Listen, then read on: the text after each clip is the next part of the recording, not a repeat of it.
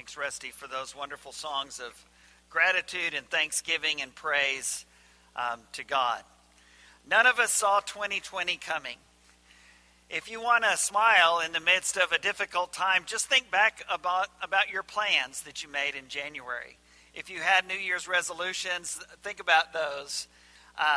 If you're a church leader, we look at each other occasionally and smile and think, oh yeah, that 2020 vision, yeah, I remember that. And a lot of that can still be done and is still being done. Some of it not so much. None of us saw 2020 coming. We just didn't. And so as I titled this sermon, I hope that you appreciate the title, Gratitude in 2020. I started to put, really? But I think you understand that. And not only is this title, I also have a title for my first sermon in 2021 on January 3rd, which will be 2021. Finally. I'm not sure how much is going to be different in January of 2021, but I think that we are all ready to do that. I saw a funny tweet or something a while back. Someone wrote and said, I am not buying a 2021 calendar until I can have some assurance that 2020 will end. And I thought, yeah, preach on. That is for sure. None of us saw 2020 coming. And yet today, even today, I believe in counting your blessings. I believe in counting your blessings. We'll sing that great old hymn in just a little bit. I believe in counting your blessings, even in 2020. And I think we have plenty of wonderful, positive things that we still have today as very, very blessed, the most blessed people on this earth, I believe.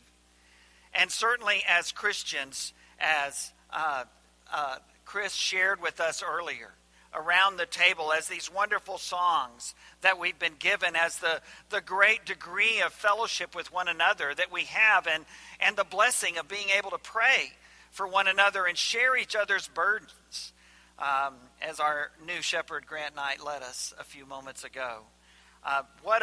We have so many wonderful positive blessings for which to be thankful, even in 2020. But I do believe that as we're counting our blessings, I believe that one of those blessings is trials. I think at this point, you, like I, have probably seen a lot of the lists that are going around through email and social media and other things that are talking about lessons learned in 2020. We have had wonderful Bible classes during this time since we started up Bible classes again. And I've been a part of the classes, the adult classes in the Family Life Center in the last couple of weeks especially. Another one of our shepherds, Wade Weathers, has shared about that difficulty between having faith in the biblical record and in the God who is the creator and sustainer, the judge and the savior, and at the same time acknowledging the important questions and difficulties at times that the scientific world might bring before us. And it's been, this morning especially, we had a great deal of discussion. And this coming Sunday in that class, I want us to think about what we have learned as Christians and as a church this year. What some of the lessons that 2020 has taught us. And so I think there's a lot of those kinds of lists that are out there and that are, I think, that are good and helpful. And you may want to do that. And you may not want to show it to anybody, but I think it would be good for each of us to consider what has this year taught me? What are some of the benefits? What have been some of the challenges? I think that's a great thing. But I think that one of the blessings of 2020 is it reminds us of the blessing of trials, of difficulties, of challenges. And so this morning I have a very weird, you know me, I have a very weird Thanksgiving message.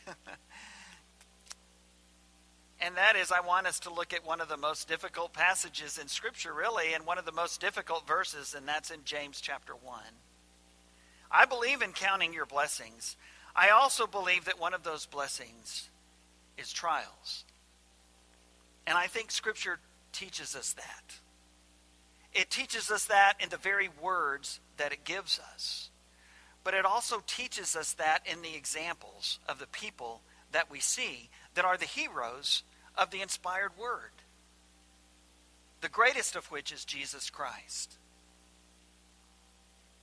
And so reading this passage in James chapter 1, beginning with this difficult verse, verse 2, consider it pure joy, my brothers and sisters, whenever you face trials of many kinds. And we want to say, come again? What? I'm sorry, you lost me there. And if that were the only verse in this passage, you would have lost me too. And a lot of our friends and family members who don't appreciate the Scripture message and don't appreciate that faith in Christ that we might, that's where they stop listening. And that's unfortunate, because as true as James chapter 1 verse 2 is, it's not the only part of that statement. And so let's read it again with the verses that follow. James 1 verse 2. Consider it pure joy, my brothers and sisters, whenever you face trials of many kinds, because you know that the testing of your faith produces perseverance. Let perseverance finish its work so that you may be mature and complete, not lacking anything. If any of you lacks wisdom, you should ask God, who gives generously to all without finding fault, and it will be given to you. And now skip down to verse 12. Blessed is the one who perseveres under trial, because having stood the test, that person will receive the crown of life that the Lord has promised to those who love him. As we think about this passage and we think about the trials, we're very much aware of the difficulties that we have experienced. Our congregation that is worshiping with us today online is making that sacrifice, even still. Not being able to be here as a part of this group, not being able to see those faces, not being able to see the eyes smiling. And unless you're in your pew, that's the only part that you see smiling, because everybody has masks on from the nose down. And rightly so. Many are not here today because they shouldn't be here today. And we're so very grateful that we have this online presence. What a blessing. What a blessing. But one of the things you lose that you don't get to experience as well, those of us that are gathered here, are these wonderful songs that we've sung today. And it just made my heart, sitting up here at the front, you really get to appreciate that more. But as we were singing that song, we sang 2 songs today with the same title. Did you notice that? Thank you, Lord. There are 2 songs. You don't think that's caused us worship leaders and planners fits, and those who prepare the bulletin fits through the years, trying to match those up? But we sang 2 of those songs that are titled Thank You, Lord. And that one that starts out, for all that you've done, I will thank you. And that beautiful chorus part where the men sing and then the women come in and echo. You did so beautifully with that. And it's such a blessing to be able to hear that again. To be able to be encouraged by these wonderful songs and hymns of faith. I think one of the lessons that we have learned in 2020 is to count our blessings. But again, I think one of those blessings is trials.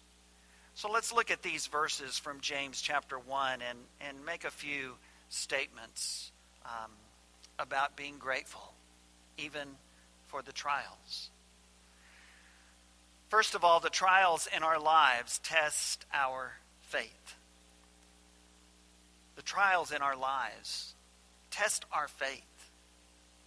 And so we see that in verse 2 especially. Consider it pure joy, my brothers and sisters, whenever you face trials of many kinds. And that seems like a contradiction. It seems like that's there's something more to it. And there is, as we read. But the trials in our lives test our faith, and so we do not deny the difficulties. We don't deny the difficulties. And this verse is not meant to be there as if to say, you should be happy that you're suffering. I don't believe that's true at all. I don't think that is the right definition of biblical joy. Biblical joy goes so far beyond the happiness that we might experience in this world based on our circumstances. If everybody likes us, if the doctor has good news, not bad, if the church is doing well, if the job wants us and is paying us appropriately. All of those things and so many more are wonderful blessings that we appreciate and that we pray for, actually, and that help us to be happy in this world. But that kind of happiness we know in our heads, maybe not as much in our hearts, but we know in our heads that there's no guarantee that those things are going to be consistent. In fact, our experience has proven exactly the opposite. Our experience has shown us that it's going to be good days and bad days. I mean, we are what we are, right, Chris? And so we use whatever that is to glorify God. I think that's especially seen in that wonderful story in in the Gospel of John, chapter 9, when Jesus approaches this man born blind, and his disciples ask him, "Who sinned? Who caused this? Why? Why did this happen?" And Jesus, as he does so many times, goes, "Wrong question, but I'll answer it anyway." The reason this happened is so that God can be glorified in this man's life. We are what we are, and whatever that is because God can be glorified in your life. Even in the midst of trials, difficulties, testing our faith, yes. Those things are there so that God can be glorified. And so we don't take a special joy and happiness in the hard parts of life. But we don't deny that there's good that can come from them. Just as we don't deny the difficulties, we don't deny God's working in the midst of them. And that's what separates us from people without faith. Because people without faith, they can only see what is there. And that's why their happiness or their sadness depends on the external circumstances of the moment. And that's why so many of their decisions are based on that. But for the Christian, for the child of God, for the disciple of Jesus Christ, we see those things differently. And we acknowledge the difficulty and do not deny that. And don't wish it on anybody, but we also acknowledge that God is at work in the midst of this. Just as he was at work with Moses, who had so many wonderful excuses for why he couldn't do the job, and finally God gets frustrated. I think it just says, "Moses, you're my man. End of discussion. You're going." That's it. I loved Romans 8, my favorite chapter in the Bible. And there's a section in there that starts in verse 14 and goes on. And in verse 18, he says, "I consider that our present sufferings are not worth comparing to the glory that will be revealed in us." Later on in that passage, he says, "We know that the whole creation has been groaning as in the pains of childbirth right up to the present time. Not only so, but we ourselves, who have the first fruits of the Spirit, groan inwardly as we await eagerly for the adoption as sons, the redemption of our bodies. For in this hope we were saved. Now hope that is seen is no hope at all. Who hopes for what he already has? But if we hope for what we do not yet have, we wait for it patiently." Now, I think Paul and I are going to disagree about that patiently part at times. I'm not so sure I do too well on that one sometimes. But we hope for what we don't yet have. That means that we're still in a world where we experience difficulties. We experience trials, and those things test our faith, and we don't deny them. But at the same time, we also don't give in to them. And we don't believe for a second that God can't work his will out, even in these trials, even in the difficulties, even in things that test our faith. Number 2, the trials in our lives produce in us perseverance. Again, starting in verse 2, but reading the next couple of verses as well of James 1. Consider it pure joy, my brothers and sisters, whenever you face trials of many kinds, because you know that the testing of your faith produces perseverance. Let perseverance finish its work, so that you may be mature and complete, not lacking anything. The trials in our lives produce in us perseverance. And that's so important because Jesus even tells the story in the parable of the soils and the sower. He talks about that seed that is thrown out in the rocks. You remember that one? Thrown out in the rocks, and boy, it springs up like crazy. But there's not much root because the rocks are there.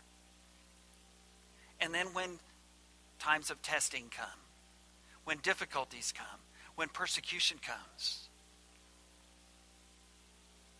it dies off because it has no root. It hasn't done what these verses that James just shared with us tell us is the purpose, God's purpose in our trials. It is to strengthen us. It is to make us mature and to make us complete, to help us be able to persevere on down the road. And maybe even to persevere now. 2 Corinthians 1 says a part of the purpose for our trials is to help others develop that. To comfort them the way the God of all comfort has comforted us. The trials in our lives produce in us perseverance. And some things, like much of 2020, can only be endured. There are some things that you just have to persevere. You just have to put your head down and buckle up and go through it. It's kind of like those storms sometimes when you're on the highway and you're thinking, I wish I could drive around this storm, but I can't, so here we go. Obviously, sometimes the right thing is to pull over and wait for the storm to pass, but that's not the right thing every time. Some things, like much of 2020, I think, can only be endured. And so you figure out how you can endure that, how you can survive that, how you can grow through that, how you can persevere. And Scripture, of course, has much to say about that. I've listed on the outline the great passage from Hebrews 10 at the end through that wonderful chapter 11, the honor roll of faith, and then the last person in that honor roll of faith, Jesus himself in Hebrews chapter 12. And it starts out with this quote from Habakkuk chapter 2, that Habakkuk struggled so much with the difficulties in his life as the Babylonians were going to come in and take away his country, destroy Solomon's great temple, tear down the walls, destroy the city, carry everybody into exile almost. And Habakkuk tried to talk God out of that and say, God, this doesn't make sense. You're too righteous and just a God to allow a less righteous nation to punish a more righteous nation. And that makes sense to us too. And God says, yeah, I know, Habakkuk, this is never going to make sense to you. But my righteous one will live by faith. Basically saying, Habakkuk, you're just going to have to trust me on this. That's all I can tell you. Some things can only be endured. Some things can only be persevered. And yet we can do that.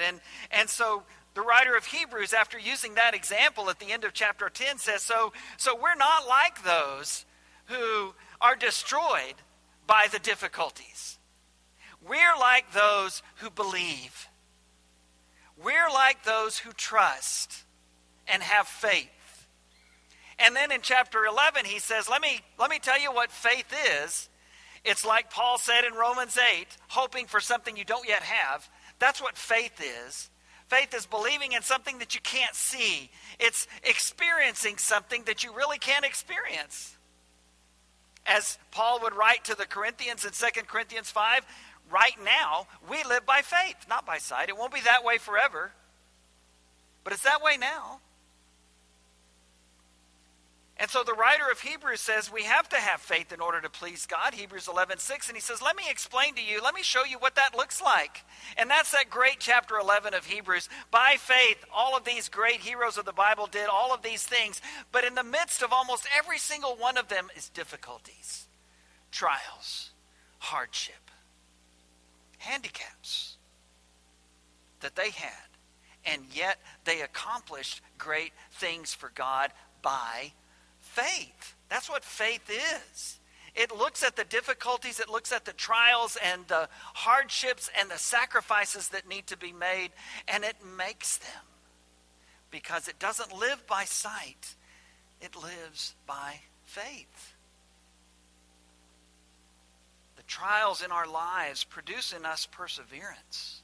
And so much of the things that we experience in this life have to be endured, not enjoyed at all, but endured and persevered and somehow finding a way to get through it, first of all, but to get through it especially with faith not only intact, but stronger.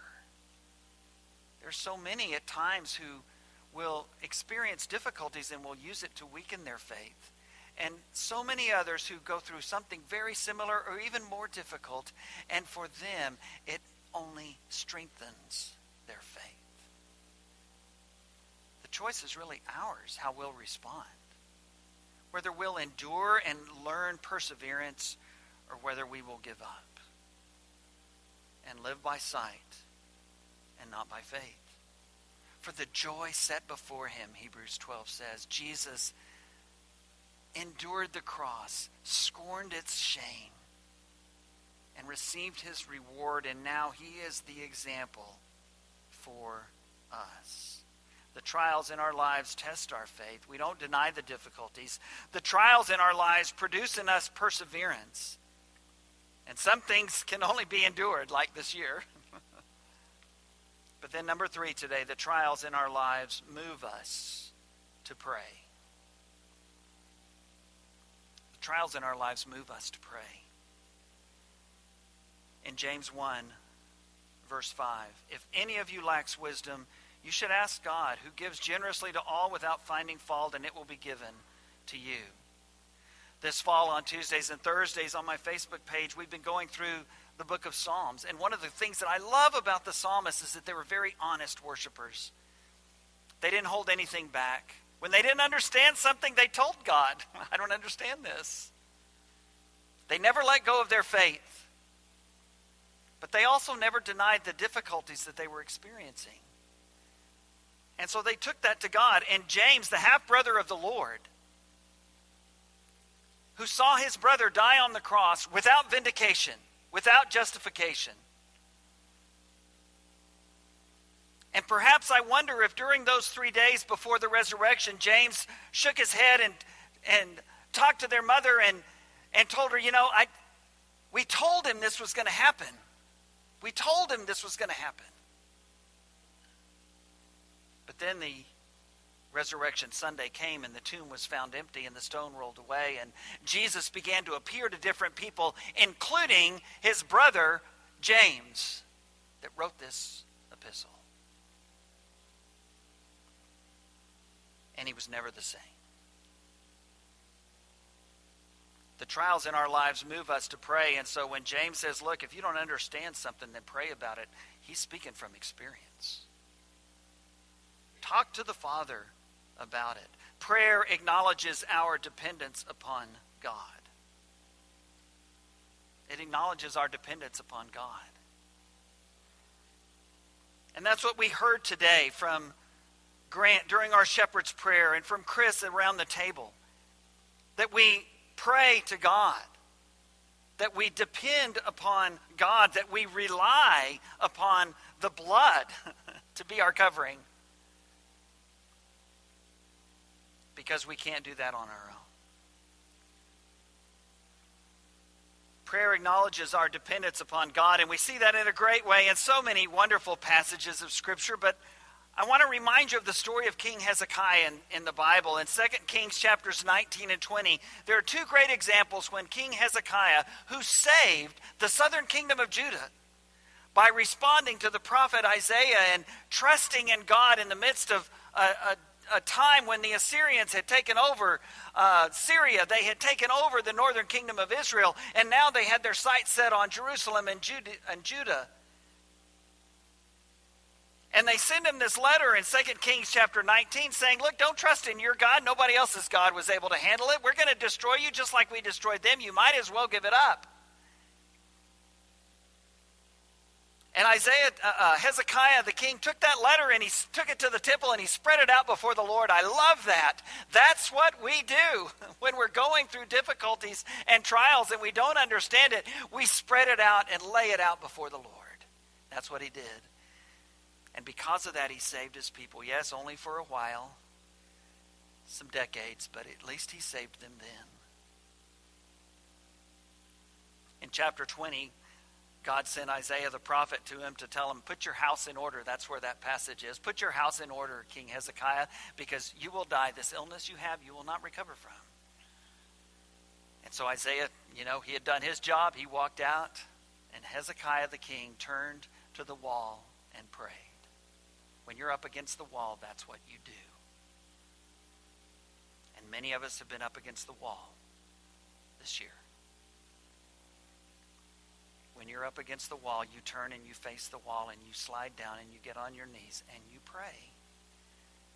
And you acknowledge your dependence upon God. And that's what James tells us to do. Look, if you don't get this, then pray. It doesn't mean just pray about it and you'll all feel better and everything will be butterflies and rainbows. No, it doesn't mean that at all. Again, we don't deny the difficulties. It just means that we tap in to the power of God that is not dependent upon circumstances. That's not dependent upon anything. Paul learned that with his thorn in the flesh, and he communicated that to the Philippian church in chapter 4 when he said, look, when things don't make sense, then take it to God with thanksgiving in your heart. Take it to God in prayer, and his peace that none of the world can understand will hold on to you.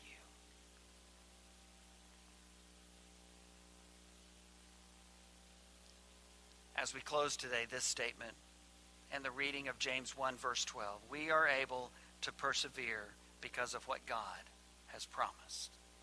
And he has not promised that everything is going to go our way in this life. In fact, if you read the Gospels closely, Jesus promises, look, if you're going to be my disciple, some things are not going to go your way because of that. But I will be with you through it all. We are able to persevere because of what God has promised, and God has promised his presence, but he's also promised us the crown. The Lord has promised us the crown of life. James 1 verse 12, blessed is the one who perseveres under trial, because having stood the test, that person will receive the crown of life that the Lord has promised to those who love him. Doesn't say he's going to take away the trials and the difficulties. It just says he's going to see us through it and give us the crown of life. And so Paul says in 1 Corinthians 9, I discipline myself to make sure I don't lose that crown after preaching to everybody else. In Revelation 2, the church at Smyrna is told, if you're faithful to me, even unto death. The church at Smyrna, one of the few churches where Jesus doesn't have anything bad to say about him. It doesn't look like it if you measure them by the world standards. But Jesus tells them, you just hang on to me even if you die. Even if I don't save you from harm and death. You will receive the crown of life. And Paul at the end of his life, as you know, in this greatly quoted passage in 2 Timothy chapter 4, verses 6 through 8. I have fought the good fight. I have kept the faith. I have finished the course. And because of that, there is now waiting for me the crown of life, the victor's crown, which the Lord has promised to give to me, and not just to me, but to everyone who loves and longs for his appearing. We're able to persevere because of what God has promised, and the Lord has promised us the crown of life. And there's nothing, not anything, that this world can do to take that away. And so along the way, we have times of blessing and joy, and we have times of difficulty and trials. But in all the times, we count our blessings and we name them one by one, because that's what faith does. Let's stand and sing this great hymn together.